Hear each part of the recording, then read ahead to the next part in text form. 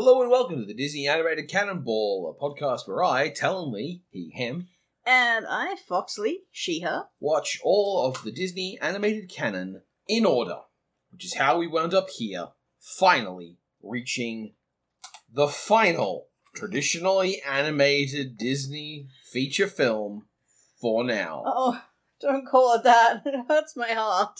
2011's Winnie the Pooh. Just Winnie the Pooh. I'm so upset that not one, but two Pooh movies are considered part of the Disney Animated Canon. With nigh on 50 years between them. Also true.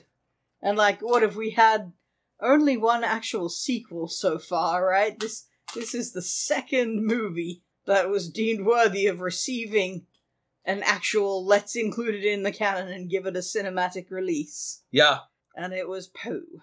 Before we can properly denigrate this movie, we must first provide the plot in 60 seconds. Brilliant! I feel like I did the last one. It is indeed my turn, and what makes this more complicated is that I, confident there would be no plot, took no notes. So we're actually going to get an off-the-cuff plot summary from you, as opposed to a pre-prepared essay. Yeah. So, count me in. Sure. 3, 2, 1, go. Winnie the Pooh is hungry and wants some food, and in the process of trying to find this, he learns that his friend Eeyore has lost his tail.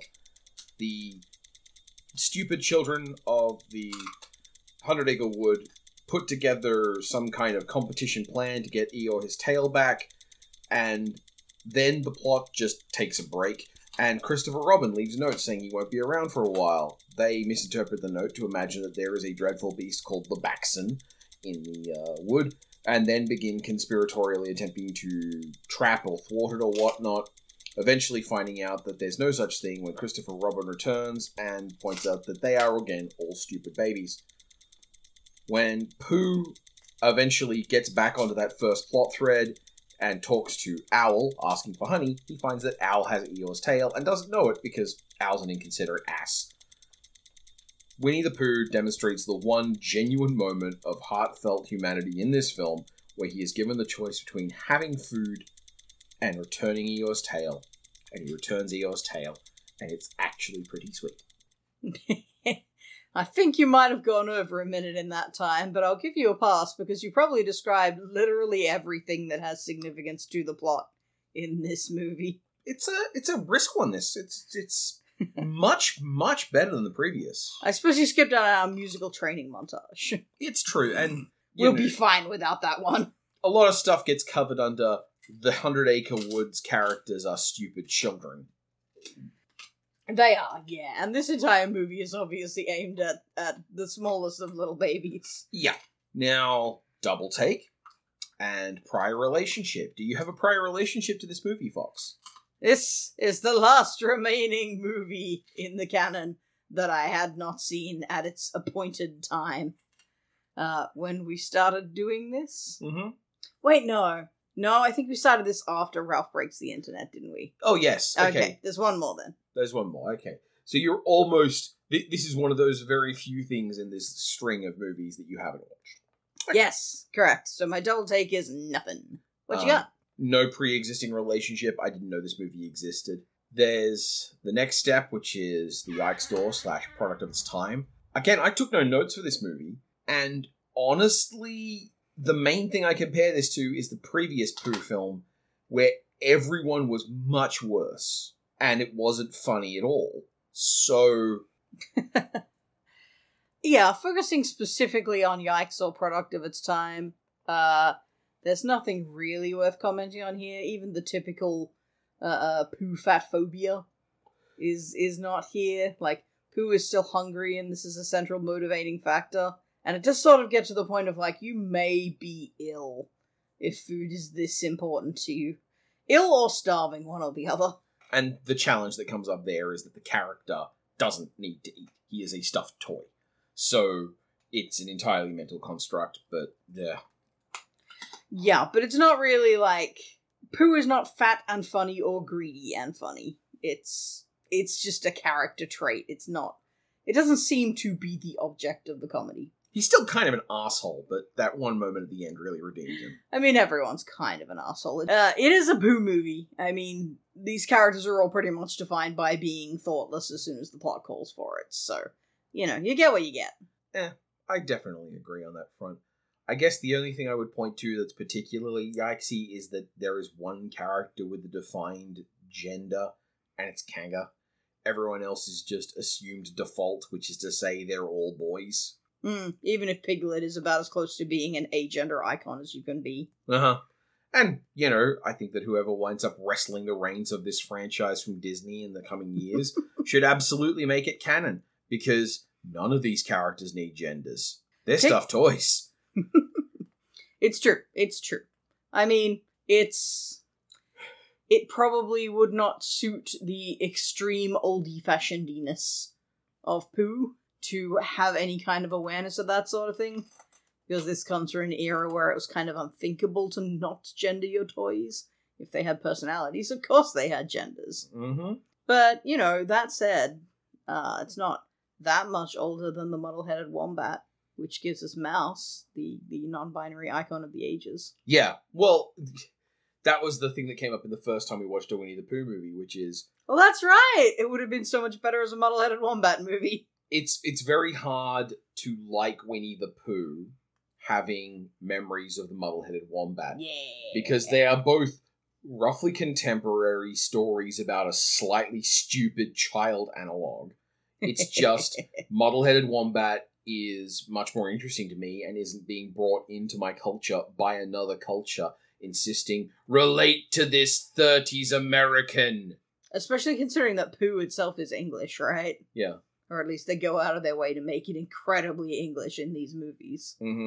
Yeah, it's fine. You know what, though? This overall is a lot more like a wombat story, in that the characters are thoughtless and they do hurt each other, but they do go out of their way to make amends as well. Yeah. So, you know, it's alright. It's just some kids being a bit shit and then nice. From there, we move on to the animation and making. This is a real... this is a bag of complicated feelings. It is kind of wild to think that this is literally the last point. This is the punctuation mark for Disney's traditional animation. So technically speaking, this is the result of Disney with everything they've learned about animation up to this point. And I love that because it indicates one of the things they learned is ripping off Warner Brothers' shtick is actually pretty good. Yeah, you know what? I'll give it that. There's a bit in this where they basically do word gags, like you know, who's on first? Yeah. Scene for a good several minutes, and it feels very Warner Brothers-y. They play with the text in the storybook. That's very charming. There's a bit where Christopher Robin runs from one side of the book to the other and jumps across the spine, and that's quite cute.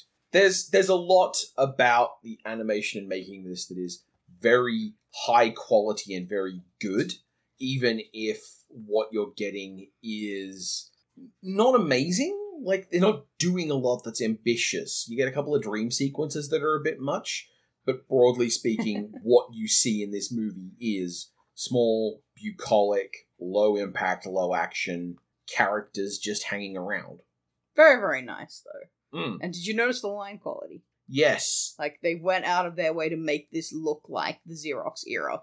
Yeah. Just without so much leftover sketching, but the line quality itself has that same, like, textured penciling effect to it. How you imagine the Xerox era looking. I mean, the Xerox era is thoroughly embedded in my mind, so yeah. I think I have a fairly non-rose tinted idea of how it generally looked. But yeah, it's nice that they made it look like a refined version of that era, rather than just making it look like a modern Disney movie. Aside from some shots that pan out or require the characters to move through scenery that really give it away, you could almost believe that this didn't have any, computer-generated trickery going on in it. Yeah, and when I say trickery, I don't mean that it's, like, invalid somehow to use computer techniques. I'm all for whatever looks good. The bee swarms were CG. And the balloons, ever moving form, I believe was a bit of CG. And we got like a panning out shot through the forest, which I'm pretty sure used that fucking deep canvas technique Probably. or whatever it was called. Like that thing. Again, we learned about this, that it existed in 2001, and to us in 2021, it still sounded like witchcraft. If you got it, you're gonna use it, right? Especially if this was the last one of these they planned on making. Mm-hmm. Throw everything you got at it. You spend a lot of money to make that tool. Voice cast-wise, we have ourselves Jim Cumming as Winnie and Tigger. That is Jim Cummings. Gosh, he's good at impersonations. Because, okay, no one else really sounds like their original selves here, but they understood how fundamental Sterling Holloway's Pooh voice was. So that, like, it is spot on. I'm really impressed. It's a very, very good version of it. Like, as someone who does a lot of audio editing, you could convince me that these are recordings with different audio setups. Yeah, that's a really good way to describe it. Like, these are close enough that you could make them sound the same. Mm-hmm. The margin of error is less than what you could get from having a room with better or worse studio setup.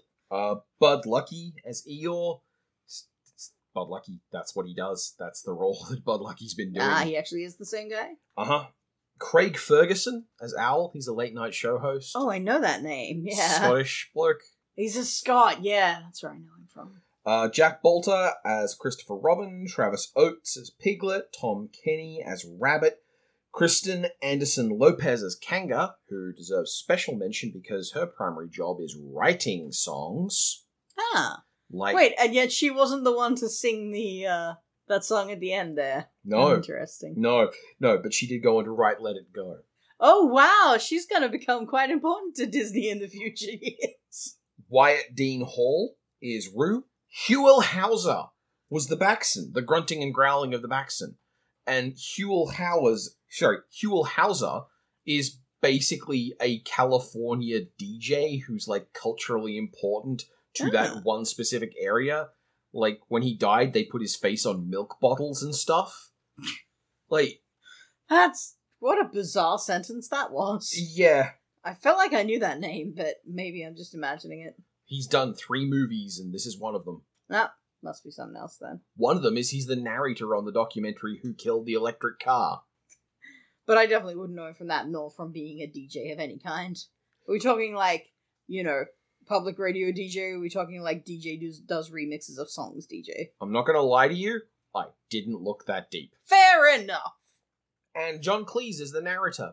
I spent the whole movie going, who is that narrator? He's very familiar. Yes, this is back in 2011 when we were fond of John Cleese, as opposed to now when John Cleese wishes to flee all the countries that have cancel culture. Ah, right, yeah. He opened his dumb mouth and said the thing that beloved British comedians always say, didn't he?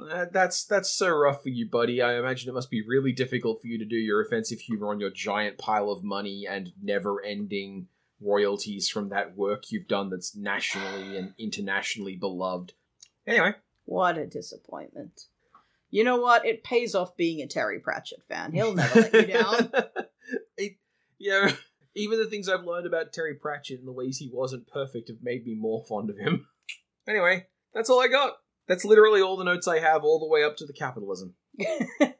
Hooray! Let me see. Does that mean that we are stepping into a grand thesis, or did we suddenly arrive in turbo whatever land? We might have. I mean, I have nothing more significant to say about this movie. You know what? The main content of this, I feel like, should be comparing it to the previous Pooh. Yeah. Because we so rarely get direct sequels in the Disney Animated Canon. We're going to get 2 more this season, which means that I think we have 3 times as many as we've ever seen in the past. Yeah. And this is a fuck ton better than the first Pooh movie. Yeah. I think part of that is because this is obviously multiple short story concepts from the original Pooh stuff, but instead of just telling them one by one and just kind of acting like this wasn't 3 episodes of a TV show, they interwove them to a small degree, like just enough to make them work as one actual feature-length story. And that really helps, because the whole problem with the Pooh material is that it's for wee tiny babies, and there's nothing going on. And just having it all happen at once makes it feel more like something is actually happening. This is only about an hour-long movie, did you say? 69 minutes. 60... Nice. And the previous Pooh movie was not long either. I think it was actually less than an hour. It was like 54 minutes. Yeah, but it felt like it went on for fucking ever. Yeah. I remember the episode we did on that, where we sat there going, how was that so short? I feel like I've lost hours of my life. And this did not feel like that. This felt short. Yeah, this felt brisk. It had good pacing. It didn't feel like it durdled around much. Some of the jokes were actually funny. Characters are still jerks? Yeah. Like, it's very hard to shake the fact that Piglet is just treated terribly by everybody. Piglet has that same... The humor around Piglet has that same feeling as when Disney, like, torments an animal incidentally, and you're supposed to find that funny. Except it's not an animal, it's just the smallest character in the cast. He's so small that there are multiple shots in this where he's swapping out the pouch with Roo, which is very cute, but also drives home the fact that you should not be tormenting this poor little guy. Your smallest friend with an anxiety disorder. I know! You should take care of Piglet. I don't even like the Pooh characters, but I feel an urge to protect Piglet. See also Eeyore, who always wavers in every representation between this is just a guy with depression and this is someone who is very invested in being the friend with depression and therefore will ruin everything he can. Whereas in this one, no, Eeyore is really badly put upon by other people being complete dicks to him. Yeah, this is not an Eeyore. Like, previous Eeyores, you often get that he will show up and, like, make an active effort to sort of bring down the mood. Like, if he's unhappy, everyone else has to be unhappy. But this Eeyore is not too bad with that. Yeah. Like, he still likes to point out that nobody cares what's going on with him, but... Even when they actively and clearly do. Oh, that's true, actually. Like, the entire movie, people actively care what's going on with Eeyore. He should be, well, not happy, but he should be heartened to know that, at least. He shouldn't devalue what people are trying to do, even if it's not working. And they all do make really sincere efforts to help, which is also nice, even if they are dumb babies who think you could probably have a cuckoo clock for a tail and it would be fine. Eeyore, you need to learn to say thank you for the things people do and not sorry as if doing things for you is an imposition. Oh, that's really good advice. You know, beloved children's icon that never will hear me. You know what? It's still good advice. Eeyore's also just very cute. I like seeing Eeyore and stuff. He's a cute design. Yeah. So is also Piglet. Like, it's hard to dislike Piglet. I think it's the voice, to be honest. Yeah, I don't want a Piglet toy, but you look at Piglet's design, and as a character design, you're like, oh, that's pretty much just perfect, isn't it? He's a little bean. Yeah, and like, anything you do to alter that design has to be a temporary imposition, but then it becomes funnier. Like, if you give Piglet a top hat, you immediately are visualizing the top hat falling around his eyes, right? Actually, I was envisioning him as rich Uncle Pennybags and just kind of a trust fund asshole. So, I guess that's more about my feelings about the kind of people who would put on a top hat. Yeah. Anyway. But you're thinking like a full-size top hat. So yeah. It just goes boom. Yeah. That's a good bit. That's a good visual. Yeah, let's see. Broadly has the same charm as the last one in terms of, like, this is the story you make up when your mother has a stern look on her face and is like, why did I find a doll eye floating in the honey jar this morning? Right? Like, all the Pooh stories have that underlying beneath them, and I find it very entertaining. Mm-hmm. Mm-hmm. And actually, I feel like they were well aware of this too, because the end sequence is a bunch of shots of the soft toy versions of the animals in the, perhaps real-world representation of what a child might have been doing to act out the story. Which is sweet. It is sweet. It's also a huge mess. Though not as bad as I imagined, because I can never get past the fact that the Pooh toy would be, like, just the grubbiest thing in existence. Oh, yeah. You can't wash honey out of soft toys, man. Oh. You know what? Since we're doing comparisons, these toys look so much less horrifying than the authentically mangy ones from the old... You remember the fucking terrifying glass-eyed Pooh that was sitting on the shelf in that opening shot? Oh, that was nightmare fuel, man. I do not disagree. It. Old toys have like an inherently creepy quality to them, but I can't imagine having been a child in that time either, who would look at that and go, that's a nice looking toy, I'd like that. Rather than, Songs. The songs in this are another heaping helping of whatever. None of them is particularly catchy or interesting. But I did like the animation sequence for the Baxen with the chalkboard drawings. Like, it's obviously got shades of the abstracty, what were they talking about? Was it Heffalumps? Yeah. Yeah, okay. It's got shades of the Heffalump song, which they did in the prior Pooh movie, which was a blatant ripoff of the Pink Elephant song that they did in Dumbo. Yeah, at a certain point, we're going to have to give up on the fact that everything is referencing Dumbo, and maybe just that it's a style thing that they can do. Well, that's what that's what I was going to say. This feels distinct enough from either of those that, unlike the Heffalump song, it doesn't feel like a ripoff. It just feels like something in the spirit of that, where it's a fantasy, so we're gonna have some fun with it. Yeah. And I quite liked it, though it might just be that the animation is very lovely, even when they're doing a weird bit like a chalkboard thing. Like, it's not beautiful, it doesn't excite me for traditional animation the way that Disney often does, but it's just looking at a really nice example of the craft. Yeah. You are impressed with it as a technical thing. Yeah, I really am. The Baxen song also has a couple of very imaginative and creative ways to represent the thing in the background, like when the Christmas tree becomes a Baxen, or when they open books and each book has part of the Baxen in it. Yeah, yeah. Stuff like that. The stuff that you can only do in the hyper-reality of animation, which is just nice. It's very nice,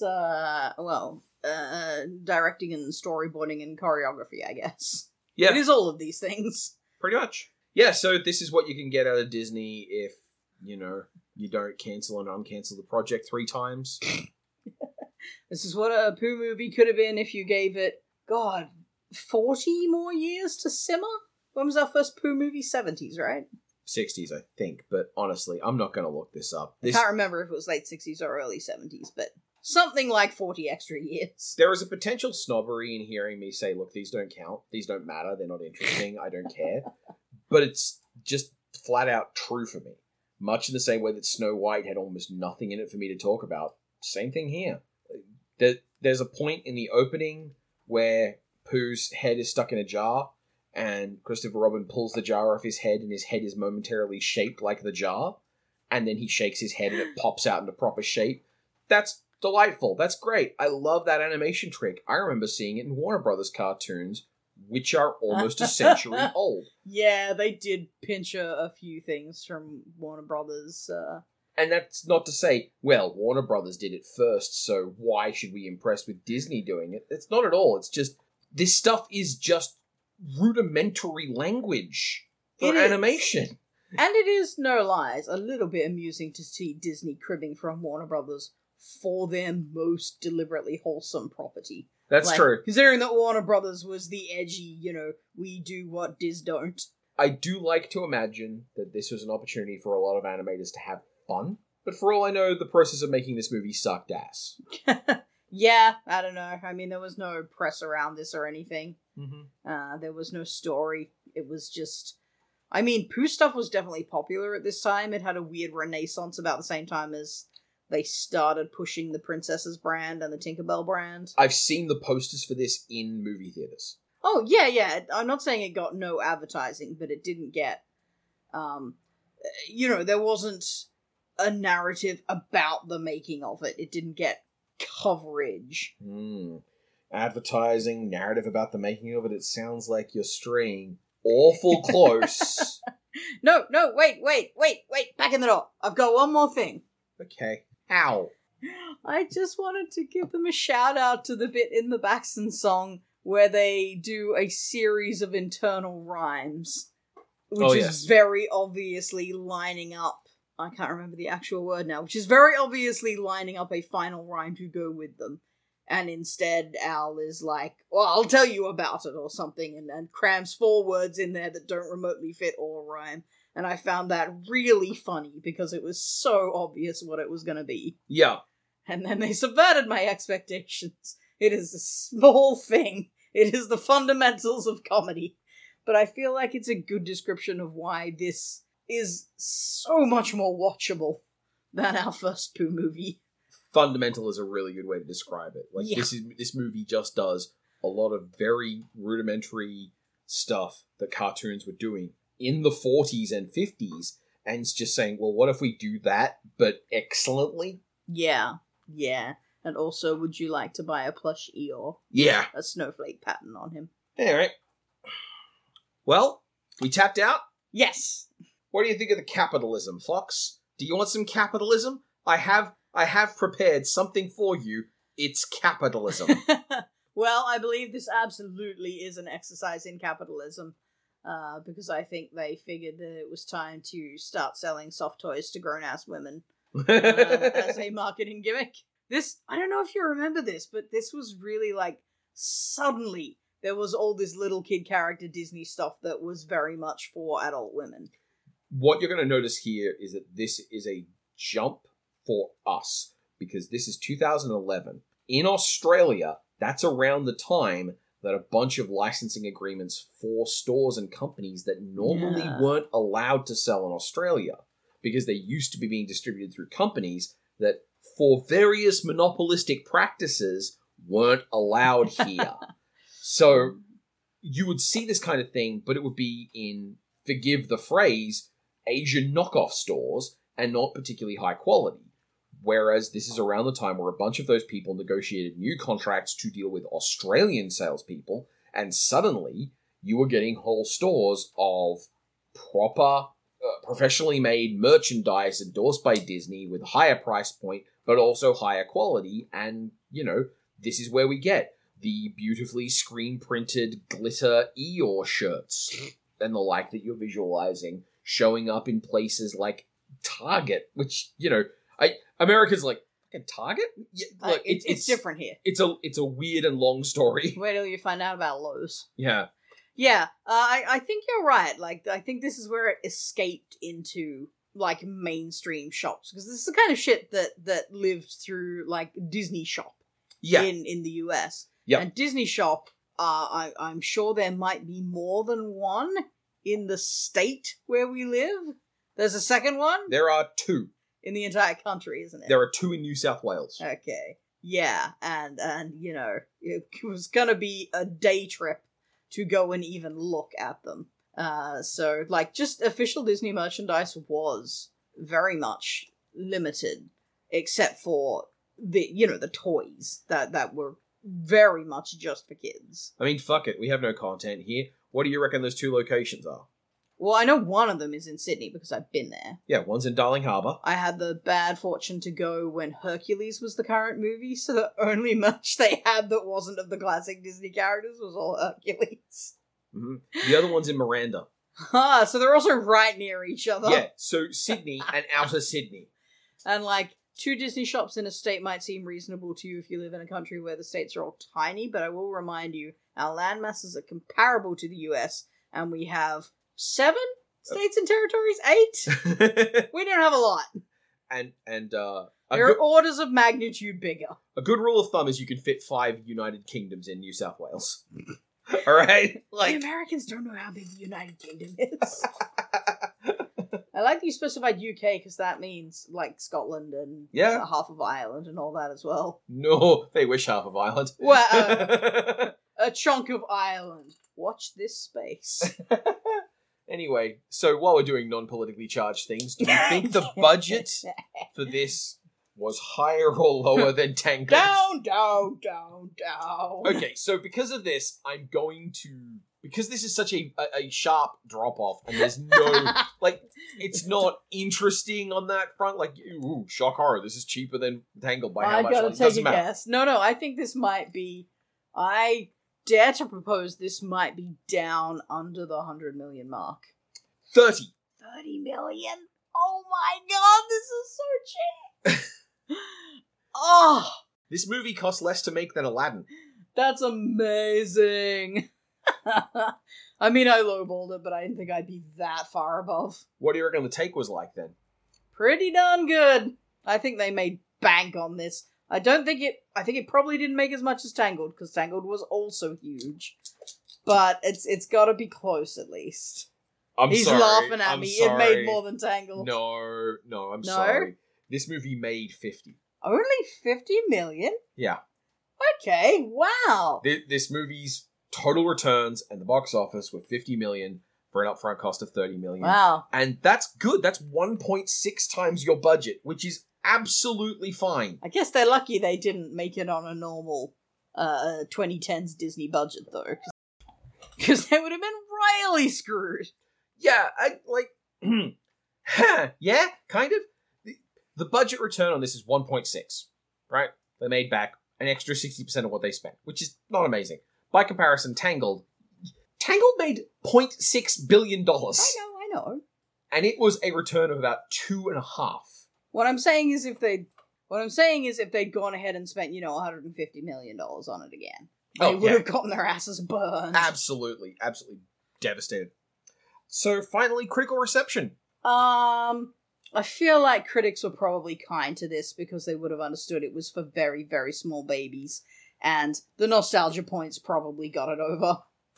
Critics who complained about Tangled praised it and said that it was good and wholesome and a return to form. Yeah, a return to form. But yeah, that's it. That's what I got. Alright, well, short, sweet, that's as good as this movie deserves. I think we did it justice. Like a shot of honey. Don't do honey shots. There weren't, you know what, I'll complain about that. There weren't as many hilarious one-liners due to the word poo as in the first movie. The best one, I think, was how are we going to get the poo out? But it just, there weren't as many points where I was like, no, come on, they have to know what they did. Pretty much. But aside from that, definitely watch this one instead of the original. Or don't watch either, unless you are, 4. Yeah, I was going to say, maybe turn 12. This is for little babies. Yeah, it's not particularly exciting or engaging on its own merits, but as a task we had to get through to complete this, it's fine. I didn't feel like I was being made to suffer. That's my 2.5-star review. Alright, what's coming up next then? Well, this was 2011, and we've just had a big rising crest of surprising quality. Next movie is Wreck-It Ralph. Oh, that's right. We have one more dark turn before we get back to the Princess Renaissance. One more dark turn, she says.